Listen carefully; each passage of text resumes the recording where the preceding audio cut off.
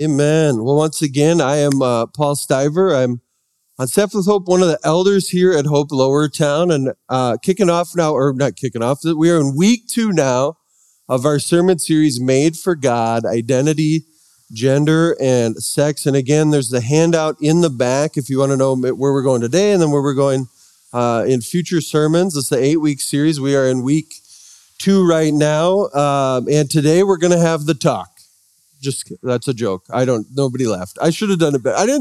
I never sell the jokes as much. I hope you're sitting down because we're going to have the talk. So, natural transition to crop circles.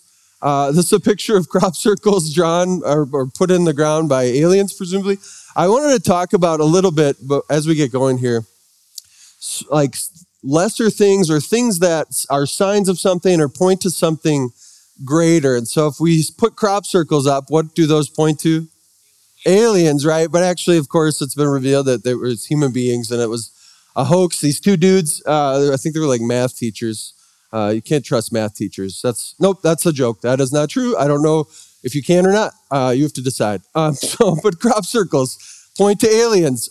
Movie trailers like this one from Fast 9 point to, they aren't the real thing, but they point to the greater thing, which is the actual movie. I did just find out that Fast and Furious 10 is coming out. I know people wanted to know that. Yeah, so that's a big deal. That's heresy, but all right. And then bobblehead dolls.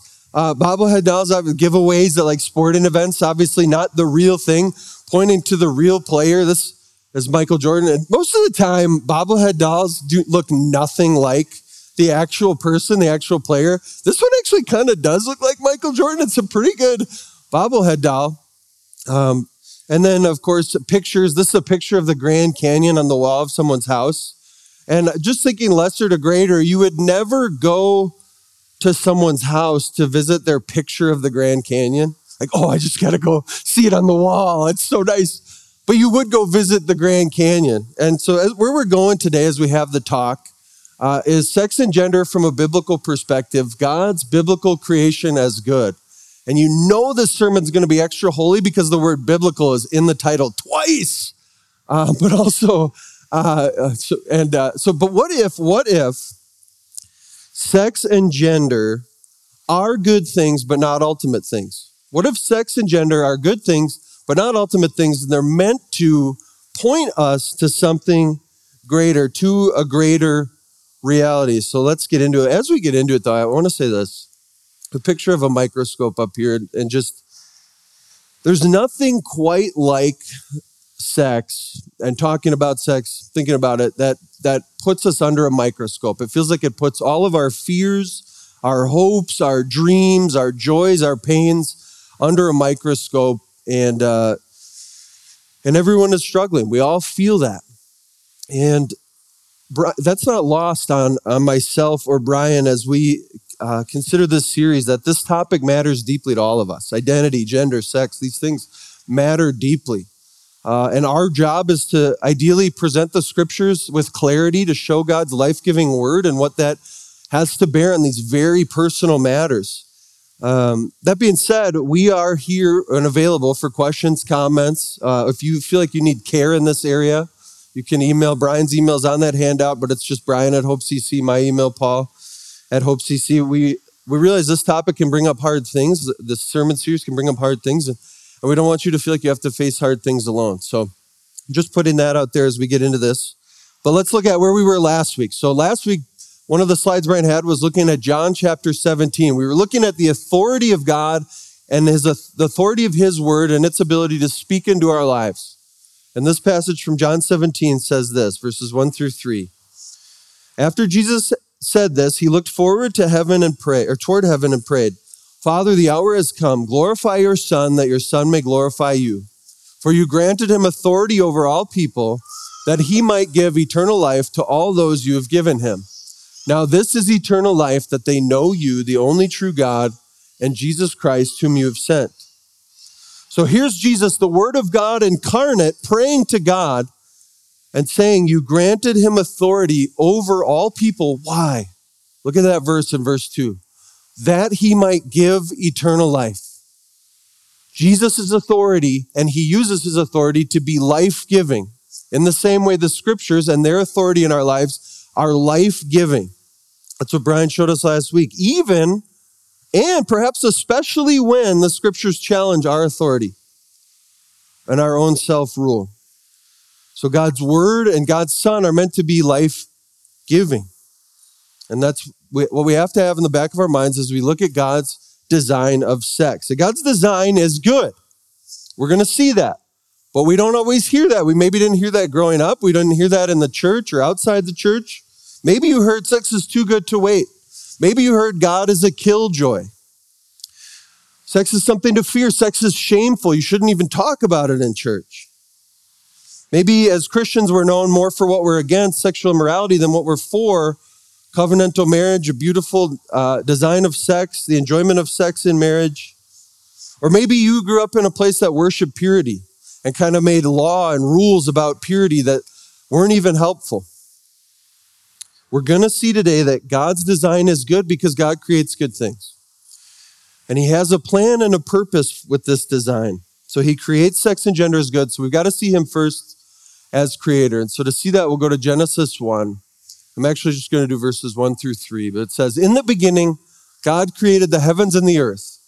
Now the earth was formless and empty. Darkness was over the surface of the deep, and the Spirit of God was hovering over the waters. And God said, let there be light.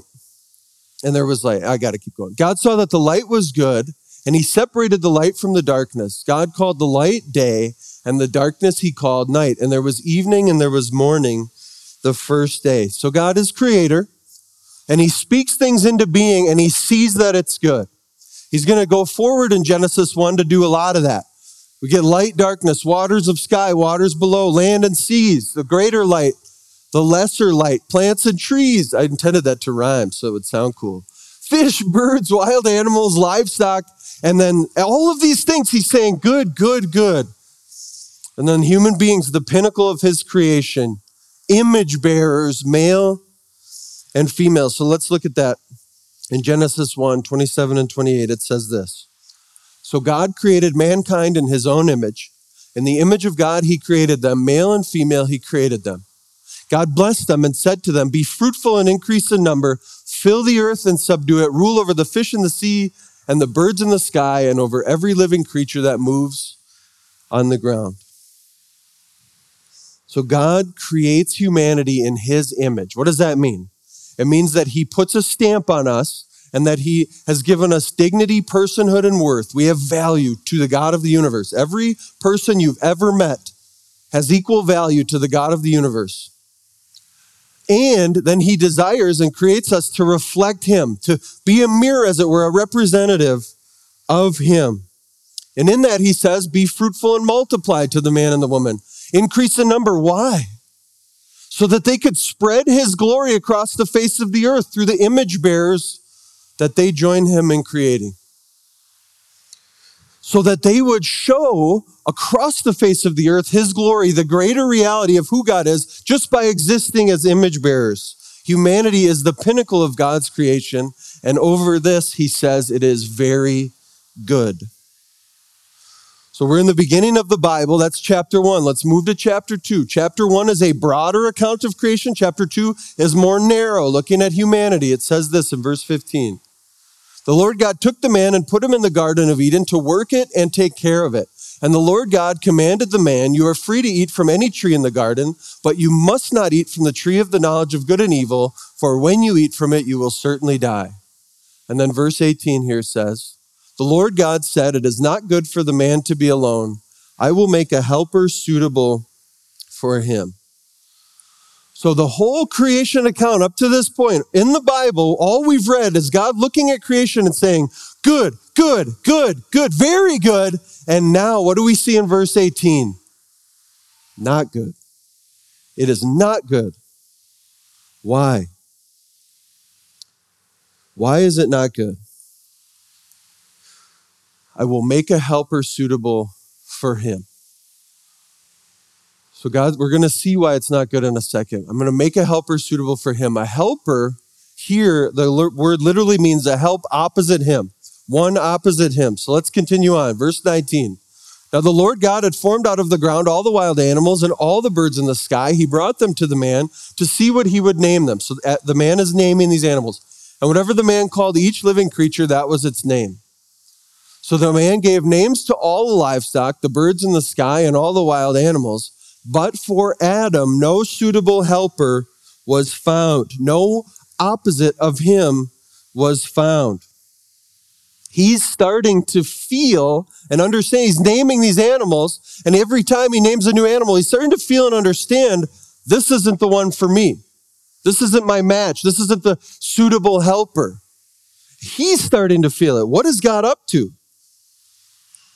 And then verse 21, so the Lord God caused the man to fall into a deep sleep, and while he was sleeping, he took one of the man's ribs and then closed up the place with flesh. It says this, and Derek Kidner says this in his commentary.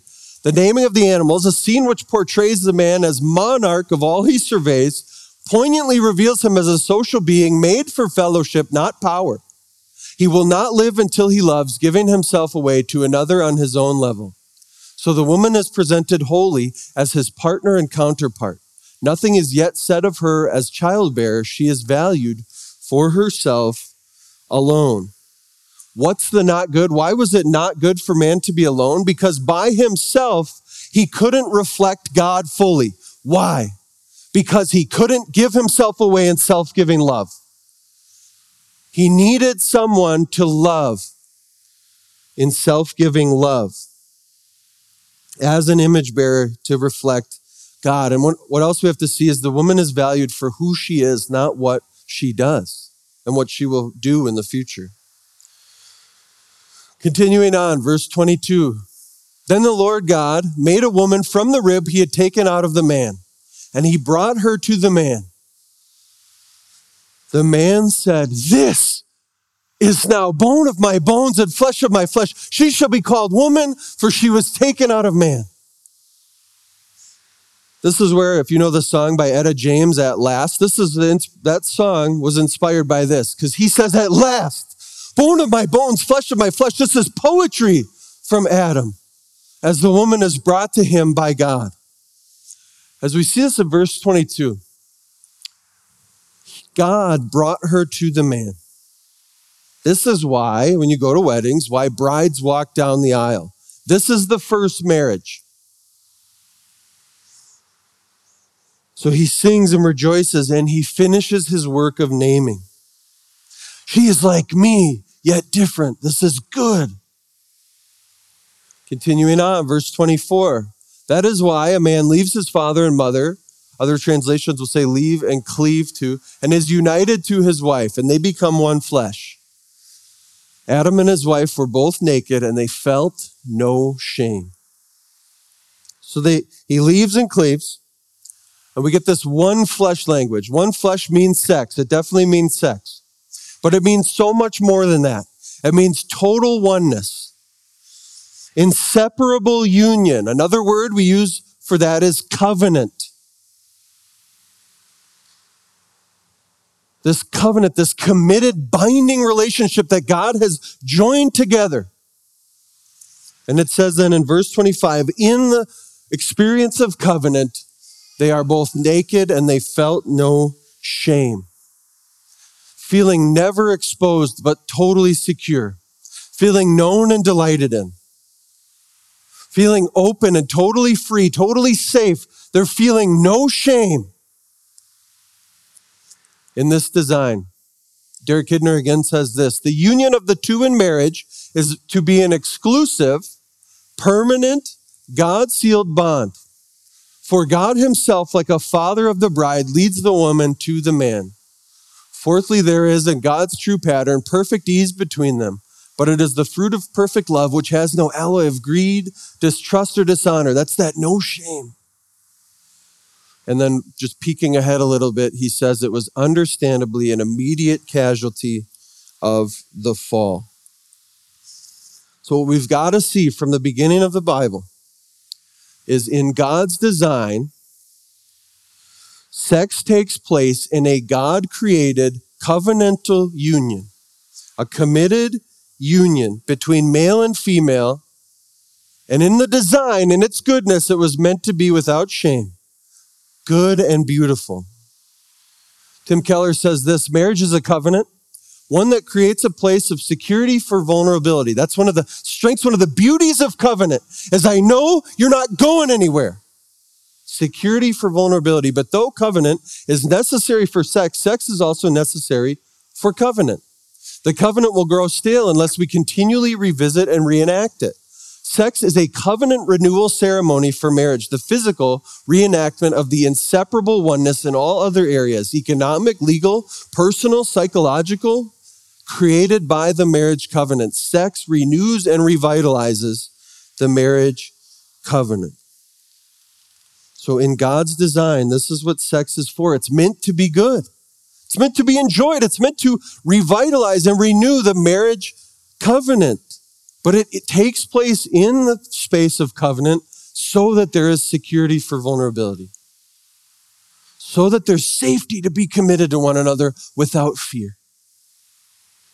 So it's not absurd purity culture that the Bible teaches, nor sexual liberation, but sex as a good gift, meant to reinforce inseparable union.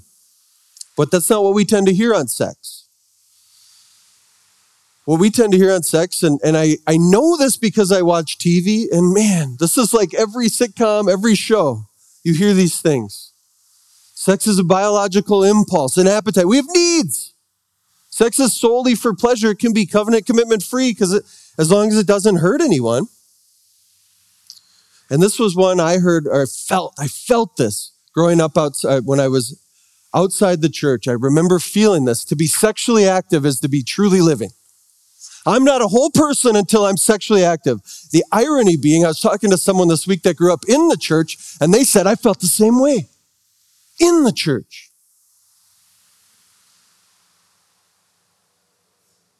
The irony being that this can't be true. Science even disproves that sex is just solely for pleasure, covenant commitment free, because we release oxytocin, a chemical that bonds when sex takes place.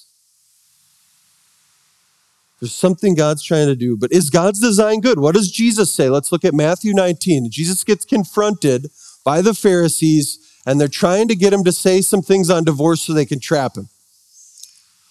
It says, when Jesus had finished saying these things, he left Galilee and went into the region of Judea to the other side of the Jordan. Large crowds followed him, and he healed them there. Some Pharisees came to him to test him. They asked him, is it lawful for a man to divorce his wife for any and every reason? Here's Jesus' response. Haven't you read, he replied, that at the beginning the Creator made them male and female, and said, for this reason a man will leave his father and mother and be united to his wife, and the two will become one flesh. So they are no longer two, but one flesh. Therefore, what God has joined together, let no one separate. Real quick, we are not going to get into the conversation of divorce. Actually, Pastor Steve from Hope Downtown has an excellent sermon on divorce. If you want to look that up, it'll be on our resources page. So we're not going to talk about that, but here's what we got to see from Jesus. Jesus is actually affirming things. He's showing us some things about what we just read in Genesis 2. First, he's showing us that Jesus himself affirms the authority of Scripture. Because how does he answer? He quotes the Scripture. So he affirms the authority of Scripture. He affirms God's good design for marriage. He affirms the goodness of the creation, the purpose of marriage, and God's involvement in it. Not only that, he affirms God's involvement in individual marriages. Therefore, verse 6, what God has joined together, let no one separate. Finally, he reinforces and affirms the goodness of sexual differentiation, namely male and female, and that becoming one flesh. And the reason he does this, many reasons, but one of the reasons he does this is that God has a purpose. Jesus knows that God has a purpose for sex and gender. And so he puts that in here because God set it up this way. So what if, again, God intends for gender and sex to point us to something greater?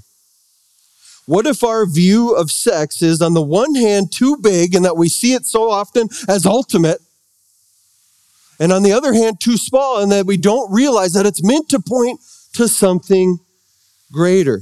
And we actually see this pattern quite a bit in the Bible.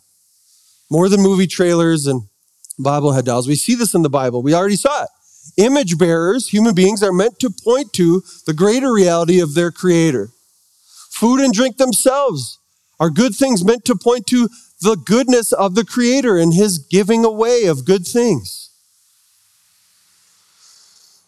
Communion is a representation, bread and juice that represent Christ giving his body and shedding his blood for us on the cross, a lesser to a greater. And finally, marriage itself, meant to point us to Christ and the church, which we'll look at a little bit.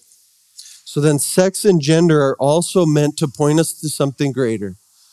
They're not in and of themselves an end. Marriage is not in and of itself an end. They're meant to point us to something greater, to union with Jesus.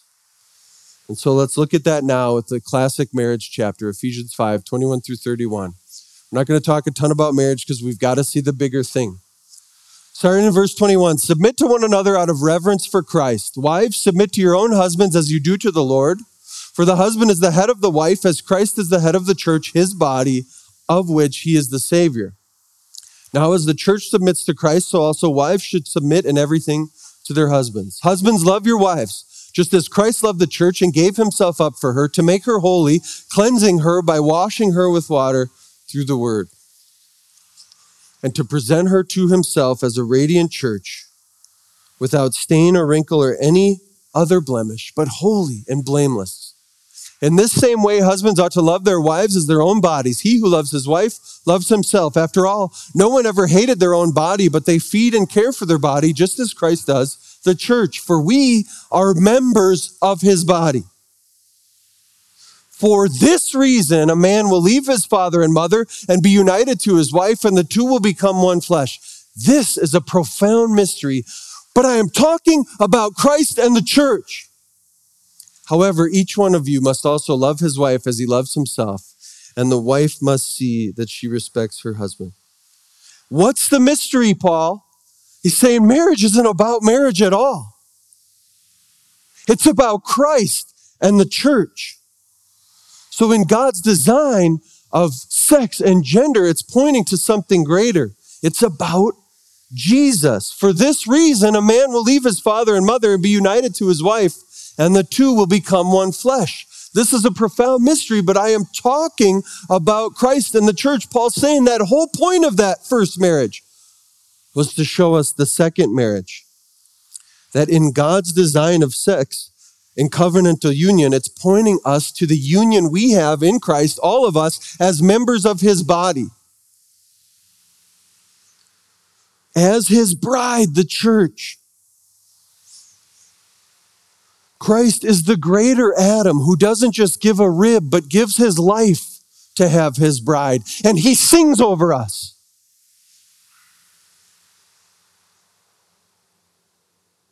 And so now that we belong to Christ, we actually can answer the "it is not good for man to be alone." And the solution isn't marriage. The solution is anywhere, any of us, now that we're in Christ and have experienced his self-giving love, are now actually capable, because we're united with him, of showing self-giving love to others. That can take place within a marriage, but it's not limited to marriage.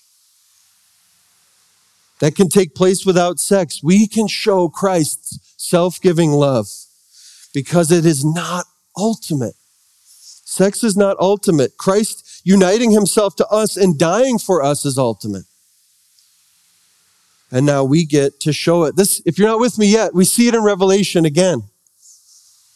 The church being spoken of as a bride. I saw the holy city here, Revelation 21, 2 and 3. I saw the holy city, the New Jerusalem, coming down out of heaven from God, prepared as a bride, beautifully dressed for her husband. Who's the husband? It's Christ.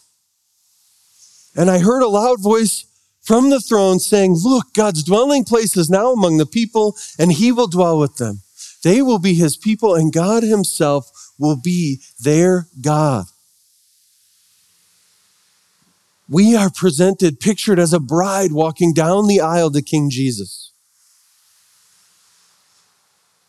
to show that it was all about this union, all about dwelling together in eternal covenantal bliss. Security yet vulnerability, no shame, inseparable oneness with our Savior. Jonathan Edwards says it this way, a long quote here. He says, "In that resurrection morning, when the Son of Righteousness, Jesus, shall appear in the heavens, shining in all his brightness and glory, he will come forth as a bridegroom. He shall come in the glory of his Father with all his holy angels.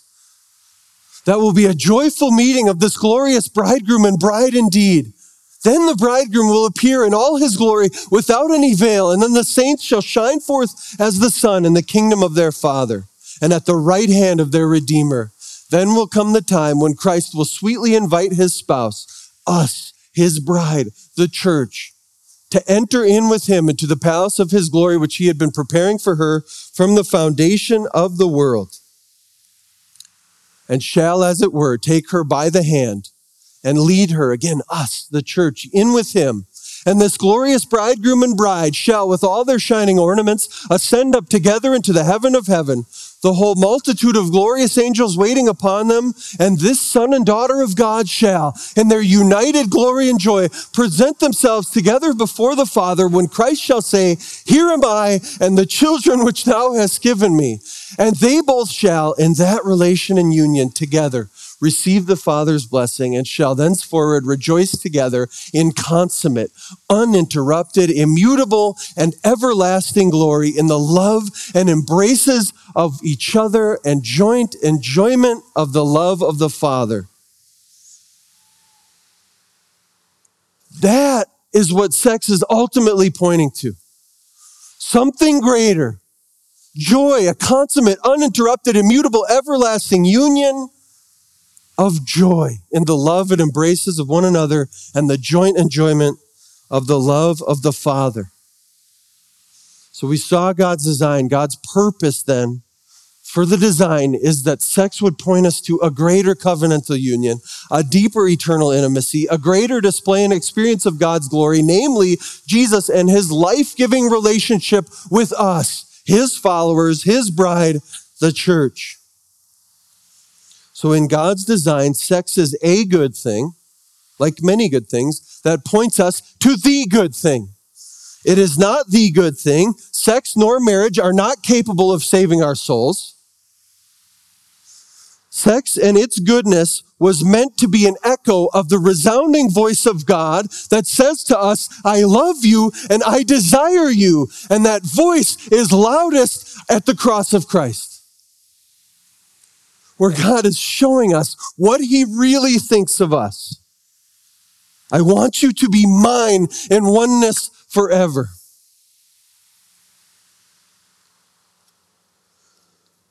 Then we have to ask, why isn't it good? Why, when we look around, are things so messy? Why do we have so much baggage? Why are we all, to use the term, sexually broken?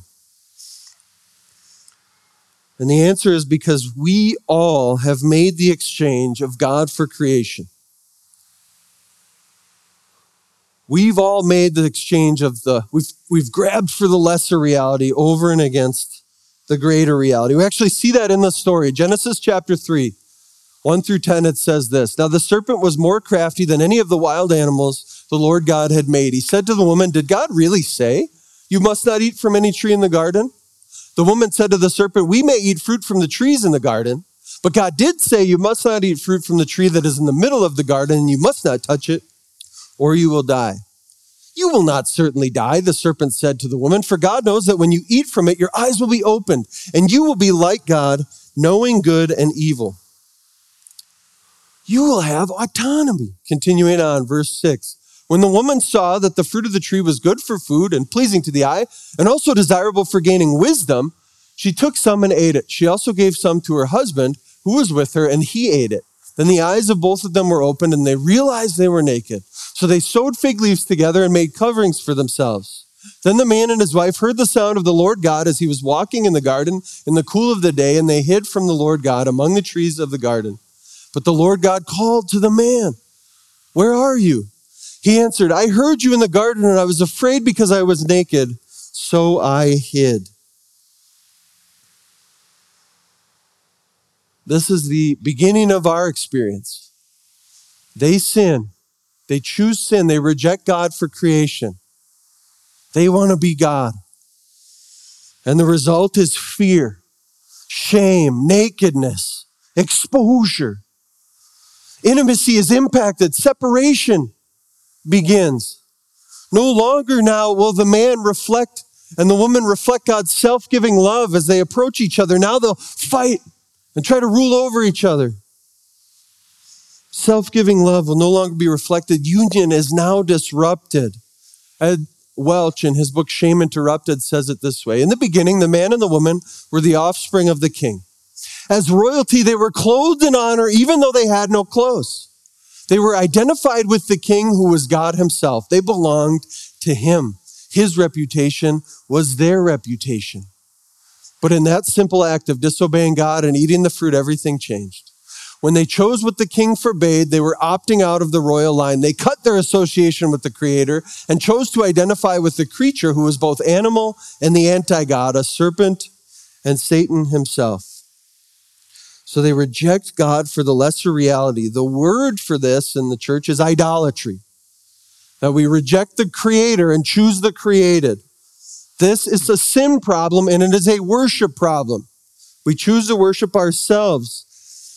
A lot of quotes today, I'm sorry for that, but J.I. Packer says it this way then. Sin is playing God, and as a means to this, refusing to allow the Creator to be God as far as you are concerned, living not for him, but for yourself, loving and serving and pleasing yourself without reference to the Creator, trying to be as far as possible independent of him, taking yourself out of his hands, holding him at arm's length, keeping the reins of your life in your own hands, acting as if you and your pleasure were the end to which all things else, God included, must be made to function as a means. That is the attitude in which sin essentially consists. This is why things are so messed up when we look at sex and gender and sexuality, because we're keeping God at arm's length, making things function as a means to our own pleasure. We set ourselves up as king and cut the goodness of God out of the picture. He continues, sin is exalting oneself against the Creator, withholding homage due to him, and putting yourself in his place as the ultimate standard of reference in all life's decisions. Augustine analyzed sin as pride, the mad passion to be superior even to God and as a state of being bent away from God into a state of self-absorption. I think whether you grew up in the church or not, whether you are a believer or not, this resonates with us. We see this in our lives, wanting God out of the picture, which leads us to worship lesser things, which leads us to hurt and be hurt. This is idolatry. This is us bowing to bobblehead dolls, as it were. And this is what leads to the brokenness that we see. Brian will get into that more next week. This is just a teaser of that. But then we've got to see, who is Jesus to the sexually broken, which is every one of us. Who is he? Is there somewhere we can go for security yet vulnerability? And this is what is one of the most compelling things about Jesus' ministry. When he's dealing with religious people, he confronts them. When he's dealing with sinners like us, he's gentle and compassionate. He will still confront, but tenderly. You think of the woman caught in adultery, or the prostitute in Luke 7 that comes to the dinner with Simon and is washing his feet with her tears and her hair. And he says to her, your sins, though many, are forgiven. He shows gentleness. One of the people he shows tenderness to, compassion to, is the woman of Samaria in John chapter 4. So we're going to look at this. We've got to see Jesus in this. And just before we get into this, Jesus breaks some cultural barriers here. He's a rabbi talking to a woman, first of all, but he's a Jew talking to a Samaritan. He's breaking some of the social categories of the time. It says here in John chapter 4, starting in verse 1, now Jesus learned that the Pharisees had heard that he was gaining and baptizing more disciples than John, although in fact it was not Jesus who baptized, but his disciples. So he left Judea and went back once more to Galilee. Now he had to go through Samaria. So he came to a town in Samaria called Sychar, near the plot of ground Jacob had given his son Joseph. Jacob's well was there. And Jesus, tired as he was from the journey, sat down by the well. It was about noon. When a Samaritan woman came to draw water, Jesus said to her, will you give me a drink? His disciples had gone into the town to buy food. Now, it's important for us to know one thing. Because it is noon, this is not actually a typical time to draw water in this culture. The Samaritan woman comes alone at noon because, and we'll see later, she was a moral outcast, as one commentary said. She's isolated, she's covered in shame, so she goes in shame at a time when no one else would be there, but guess who's there? Jesus is there. And he does something here. He asks her to draw water for him, something his disciples would normally do. So not only is he breaking barriers by talking to her, he's breaking barriers by asking her to do something for him. Continuing on, verse 9, it says, the Samaritan woman said to him, you are a Jew and I am a Samaritan woman. She knows it. How can you ask me for a drink? For Jews do not associate with Samaritans. Jesus answered her, if you knew the gift, actually, real quick, they don't drink out of their dishes. So that's what that means. He's asking to drink out of her dish, even though they would never do that. Verse 10, Jesus answered her, if you knew the gift of God and who it is that asks you for a drink, you would have asked him and he would have given you living water. Sir, the woman said, you have nothing to draw with and the well is deep. Where can you get this living water? Are you greater than our father Jacob, who gave us the well and drank from it himself, as did also his sons and his livestock? She's shocked. But we can see in verse 11, that she's thinking about the lesser reality. She's thinking about water. And he's saying, I've got living water. He's compelling her to see the gift of God. He's wanting her to see the gift of God, eternal life in the Spirit that only he can give. He's trying to show her her greatest need and also the greater reality. Continuing on, verse 13, Jesus answered, everyone who drinks this water will be thirsty again. But whoever drinks the water that I give them will never thirst. Indeed, the water I give them will become in them a spring of water welling up to eternal life. The woman said to him, sir, give me this water so that I won't get thirsty and have to keep coming here to draw water. Stop there for a second. She's still thinking about the lesser realities. Then I won't have to come back and draw this water. So he's going to do something. He's going to get to her heart. He told her, go call your husband and come back. Jesus is not an idiot. He knows she has no husband. But he says this to her. I have no husband, she replied. Jesus said to her, you are right when you say you have no husband. The fact is you've had 5 husbands, and the man you have now is not your husband. What you've just said is quite true. What did Jesus just do here? He actually exposed her. He said, I see you for who you are. I know. And actually then he does it so gently and actually ends with commending her for telling the truth about who she is. Verse 19, sir, the woman said, I can see that you are a prophet. She's starting to pick up on Jesus now. Our ancestors worshiped on this mountain, but you Jews claim that the place where we must worship is in Jerusalem. Woman, Jesus replied, believe me, a time is coming when you will worship the Father neither on this mountain nor in Jerusalem. You Samaritans worship what you do not know. We worship what we do know, for salvation is from the Jews. Yet a time is coming and has now come when the true worshipers will worship the Father in spirit and in truth, for they are the kind of worshipers the Father seeks. God is spirit, and his worshipers must worship in spirit and truth. He's starting to tell her more than anyone's heard to this point in John's gospel. But he's also he's addressing the worship issue. He's addressing the idolatry issue. He's addressing her understanding of the lesser reality and trying to show her the greater reality. Let's continue on. Verse 25. The woman said, I know that Messiah, called Christ, is coming. When he comes, he will explain everything to us. Right there in verse 25, she tests him in faith. I know that Messiah is coming. When he comes, he will explain everything to us.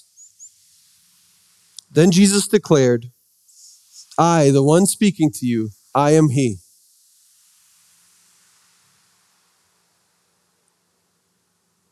You see what Jesus just did? He just revealed himself to her. He just showed her who he is.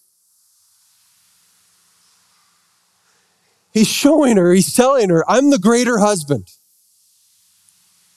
who will not abandon you, but will actually unite myself to you, taking your shame, die for you, so that your shame can be turned to glory, your isolation can be turned to security.